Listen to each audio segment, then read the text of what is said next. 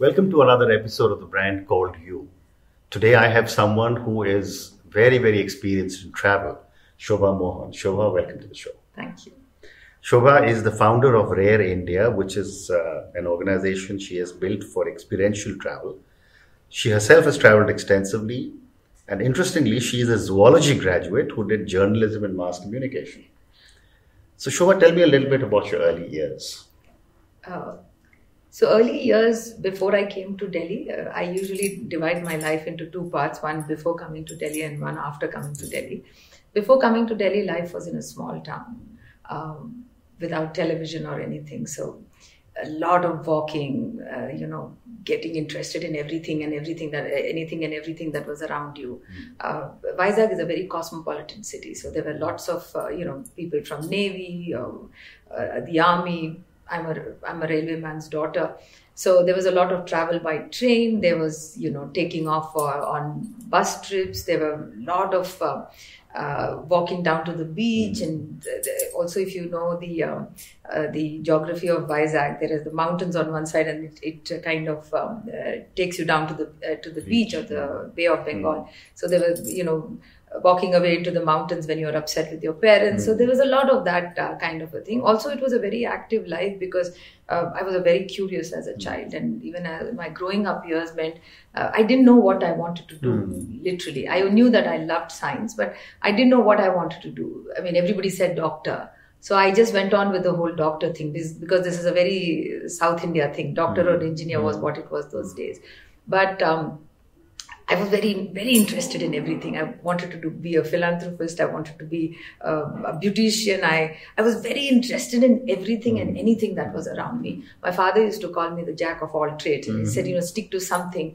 But till I think I was about 30, 35, I didn't really figure out what I wanted to actually stick my head into. The only thing I knew was I was a wanderer.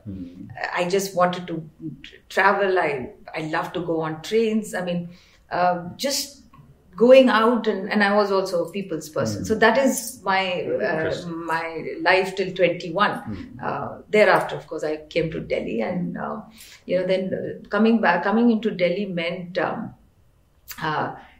coming to Delhi meant that you kind of figured out, understood the dynamics of coming into a larger city.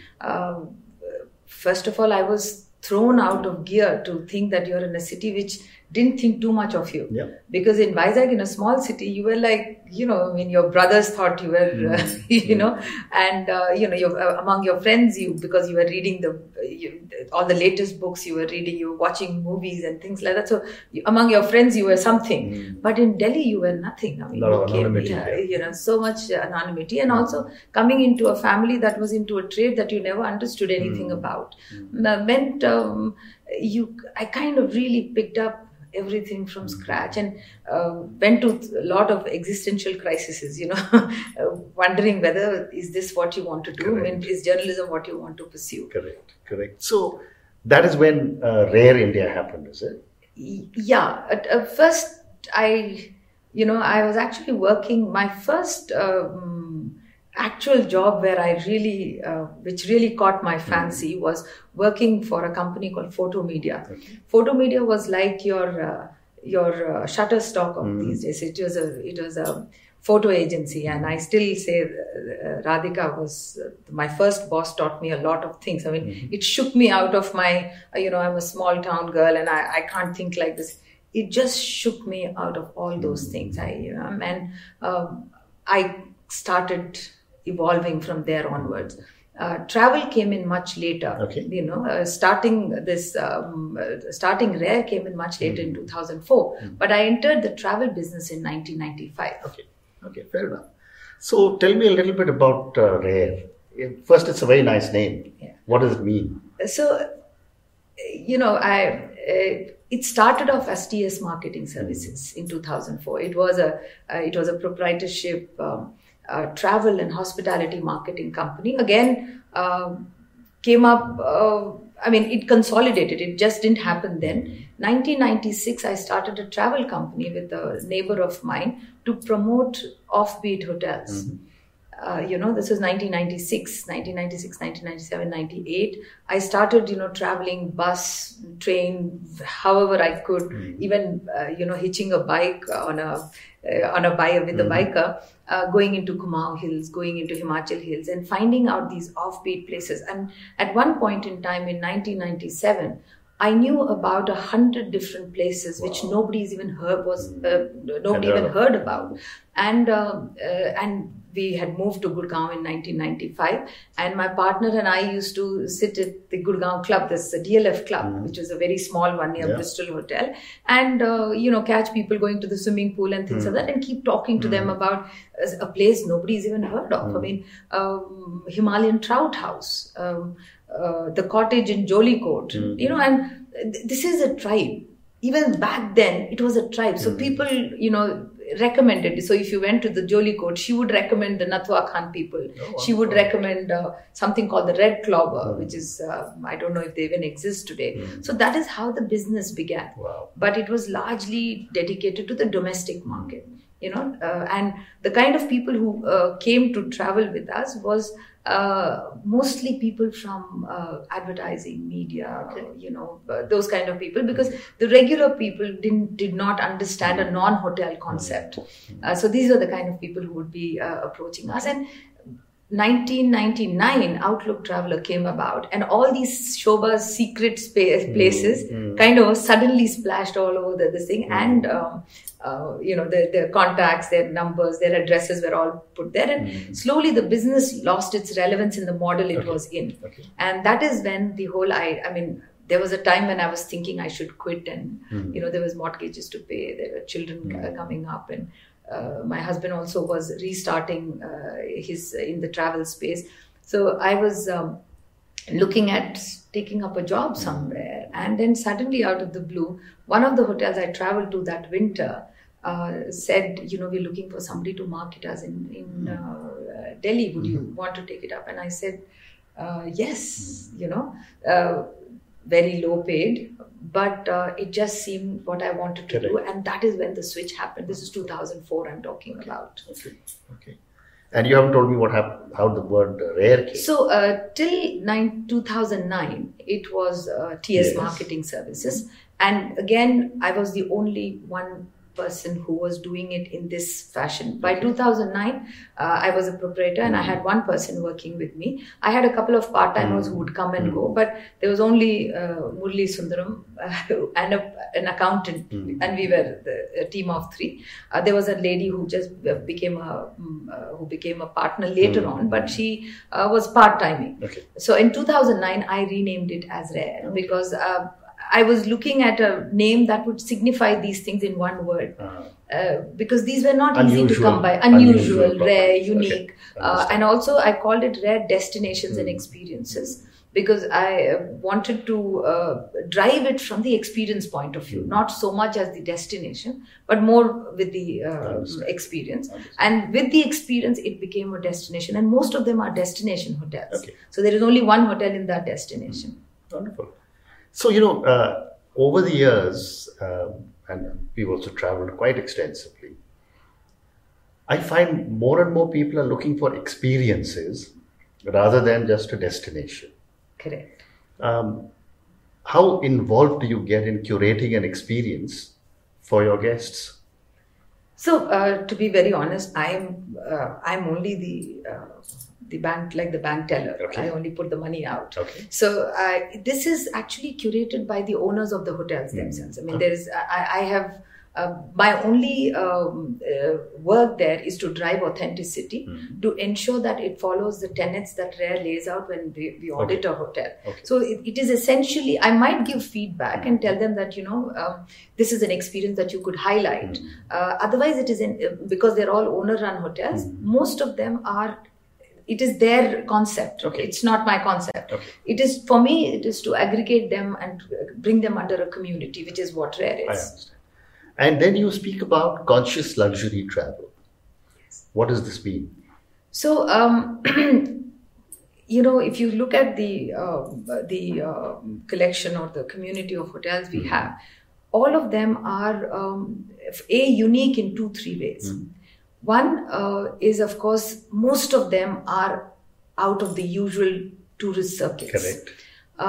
Most of them are actually following a passion, or they have gone back to their hometown or their base and have created something that they feel passionate about, right?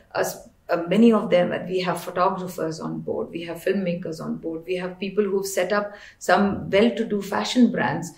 We have people who, one of the first hotels to come on board was a fashion photographer. Then there are conservationists, which his house was like his laboratory, and that is where he puts out an experience. So basically, these are their experiences. Okay. My only work is to go visit them, check for their authenticity, and also look at it from various aspects of how they are impacting the community. How is it, because there are lots of small components add up to the fact that they are conscious about the environment. Correct. They are conscious about how they are engaging with the community. They're also conscious about how they want to highlight the destination. Today in the travel space, when I started in 2004, experience was not in the travel space at all at that point in time. A hotel was just a hotel. Correct. Or it was a resort or a retreat. Correct. Right? If it was a jungle lodge, it was a lodge. Over a period of time, slowly the experience started. I mean, there was 2004, we literally laid out the blueprint for what an experiential hotel would be like. Even tour operators, there were only a handful of tour operators who drove the business from that point of view. Then suddenly, I'm in this space. A few people who worked with me have gone out and branched out on their own. Suddenly experience is everywhere. So we said meaning is the new luxury. We said experience is the new luxury. We said all of this, and all these narratives have gone on. However, our audit principles have evolved with our partner hotels. Okay. So conservation is a big perspective. Preservation of heritage and wildlife is a big perspective. Repurposing of heritage is a big perspective. Working with the communities is a point of view that is a very important aspect of a lot of our hotels. Sustainable best practices. What do they do with their plastic garbage? I noticed in the last 3-4 years, especially in the last 1 year, thanks to Greta, that it has become a big part of every conversation, and especially the travel and hospitality conversations. So last year, our business did a switch over, right? And when that happened, when we looked at rephrasing our business, we kind of brought all this into center focus. It always existed. It always existed. When we talked about audit points, these were points that we spoke about all the time. Correct. But when we rephrased it, and I wanted to create key differentiators, I brought the consciousness of how and where you travel to, and if you can look at travel from the windows of sustainability, we brought this whole idea of conscious luxury travel, and we rephrased the Rare community as a community of conscious luxury hotels. Conscious and not sustainability, because sustainability is still a bad word in this thing. They think it is basic, rustic. All these connotations go with it, which is why we said conscious, and we kind of defined consciousness as being aware, believing in it, and making the right choices. Amazing.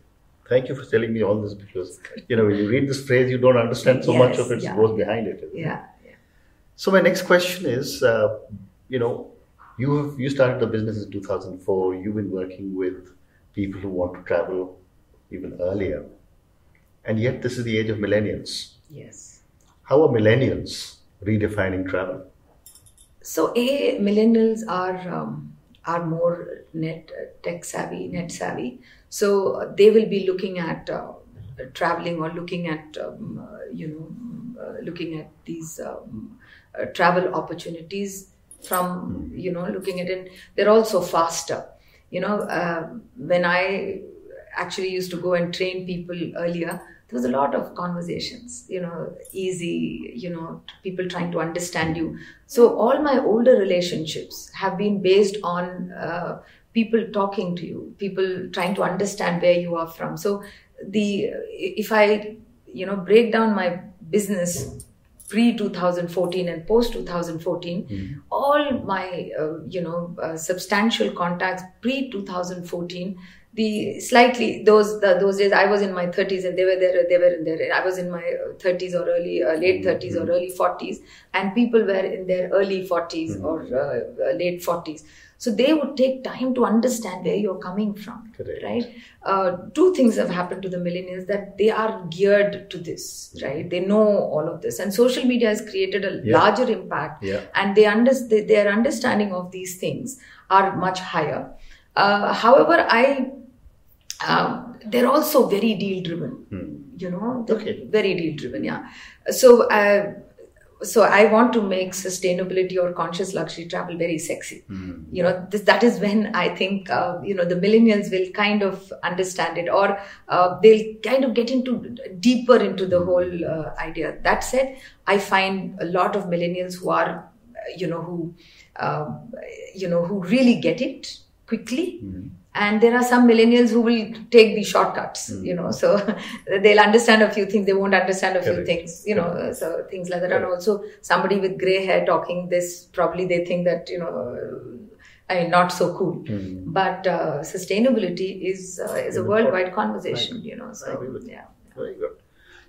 So I've got one more question for you on travel before I move to some other questions. And, that relates to infrastructure.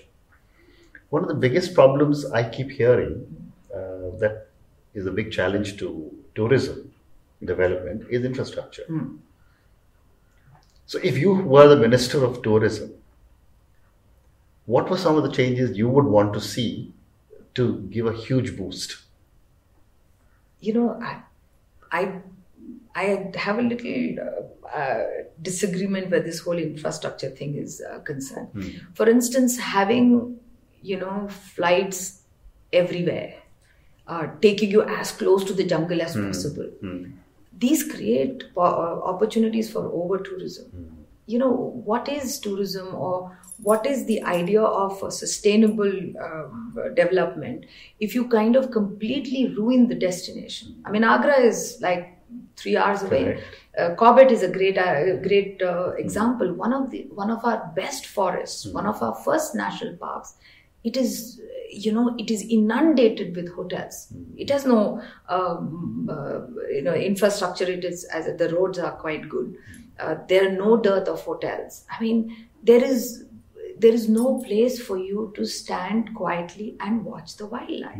So, infrastructure development, if I would keep some places inviolate. I wouldn't make these big roads going into tribal areas, for instance. No. If somebody is interested and somebody is sensitive, they take that extra effort to drive there. Same thing about jungles and wildlife, right? I would make some areas completely inviolate. Huge infrastructure is for your, where you need vehicular traffic and things like that. That said, infrastructure also, I would give subsidies for solar energy, for instance. I would give subsidies to ensure that the culture of a destination stays as it is. I mean, I just saw a headline for Ladakh, love to death. I mean, are we loving Ladakh to death? And that is what will happen now. I mean, if you kind of just open up an area for tourism, it will kill I mean, Ladakh is sensitive where the environment is concerned. It is sensitive where it is culturally sensitive.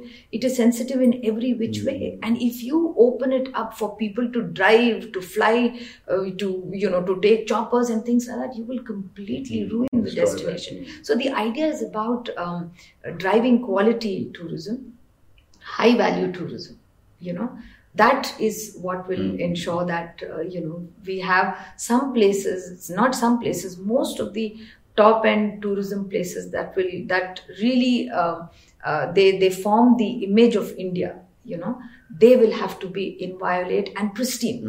That it doesn't change. 20 years down the line, Ladakh should still be look the same, as it is. And there have been companies, not now. From the 70s, there have been companies who've been promoting, Ladakh, yeah. Ladakh like that, have been promoting jungles like that. Some of our oldest wildlife lodges are entrenched in the entire philosophy of conservation. How to bring tourists in, but at the same time keep it so pristine that nothing changes, right? Okay. And unlike what people might be thinking, people are not sitting there and saying, "Oh, come, city people, come and inundate us and take our resources away, and you take our water away." And nobody is sitting there looking for tourism. They're happy doing what they are. They're happy doing what they are, right? Very interesting. So, Shobha, you're also a writer and you're a blogger. Tell me a little bit about what you write about. I write about a lot of subjects. Of course, tourism is one of the things that travel. When I travel, I write. I also write. Recently, I've started writing a lot about excesses in the name of luxury. Okay. I mean, in the realm of sustainable travel. I also like to. I mean, I'm a great believer in India and in the Indian traditions. Something piques my interest, something really moves me. I write about anything and everything. So the travel blogs are all on Rare India. I have a personal blog called Touch Water. I come from a very traditional South Indian family, and there have been lots of little things that my grandmother did or my mother did, and things like that have stayed with me. And these things motivate me when I'm down and out. These are things that make me smile sometimes. There are songs my father has sung that that inspires me sometimes. There are our traditions and our languages is a mine of these lovely metaphors and anecdotes, and going back to these from childhood days are something which is it just enlightens me on a day-to-day basis, and I share it with one and all. Yeah, fantastic. So Shobha, I've got time for a few questions for you personally now. Yeah. My first question is that you had such an amazing life.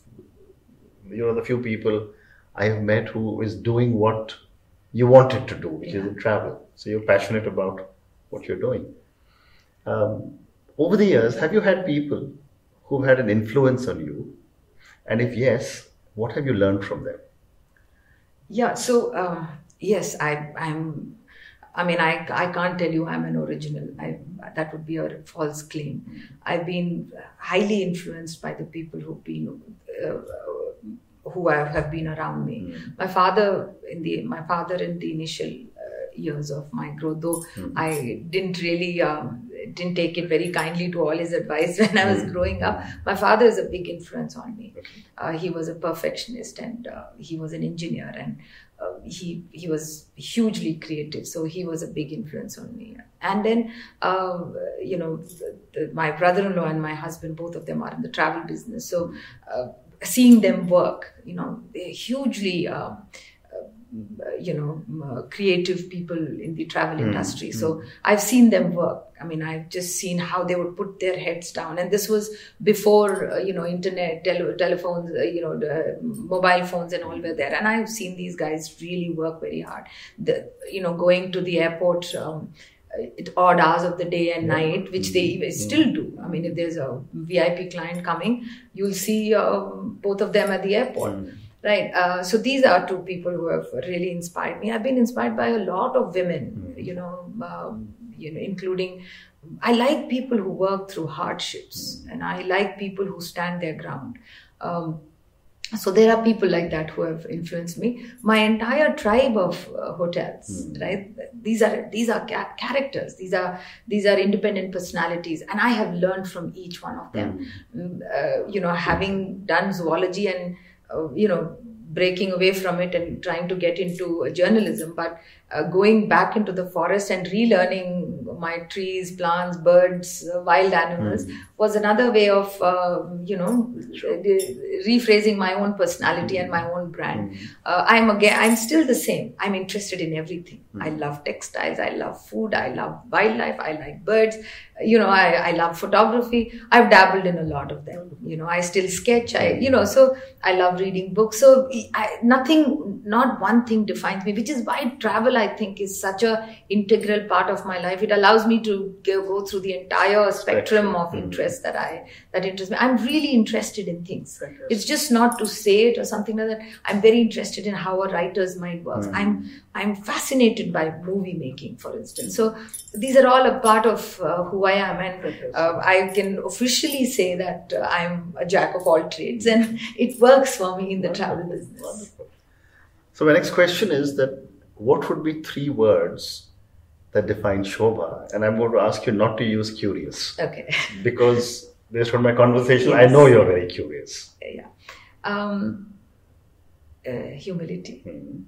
I'm very humbled at starting from where I began and being where I am today.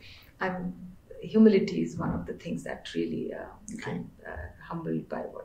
Gratitude is the next, and hope is the third. Wonderful words. Yes. Thank you.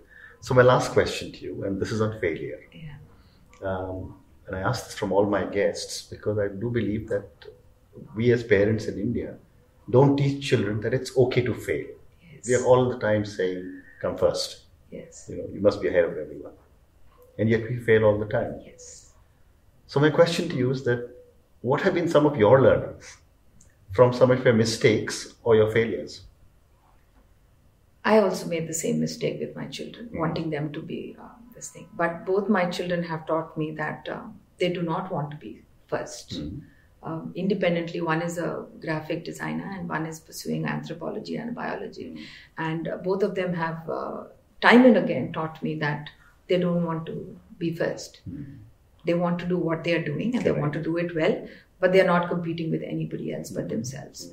And that is one learning for me from my children. And till I reached a point, till my first daughter touched 22, when she actually started doing what she was pursuing, I had all these ideas in your head. See, I personally believe that we are all conditioned to believe certain things. It's not our fault. Sure. That is how we are all. Yeah. But there is nothing stopping me from changing what I was or where I want to be. So from my children, I have learned that it is completely okay to make a mistake, to accept that I've been at fault and to correct it. What is not acceptable for me is to know that you've made a mistake, you failed, and staying there. That's not acceptable. However, to say that, listen, I made a mistake, and this is what I tell my team. I said, please come and say that, I'm sorry, I made a mistake. Please do not go and, try and cover it up. It's okay. We're all humans, we all have our failings. We procrastinate. We judge unfairly. So, despite all of that, there is nothing to stop us from relearning what we have been conditioned to believe. So, yeah. Wonderful. Shobha, thank you very much. It's been such a pleasure speaking to you, and I wish Rare India lots of success. Thank you so much. Thank you so much, Ashutosh. It was a pleasure talking to you, and I just didn't feel one bit conscious at all. And thank you so much. Thank you for listening to the Brand Called You podcast. Be sure to visit tbcy.in to join the conversation, access show notes, and discover fantastic bonus content. You can follow us on YouTube, Twitter, Facebook, and Instagram. Simply search for The Brand Called You. Thank you and see you next week.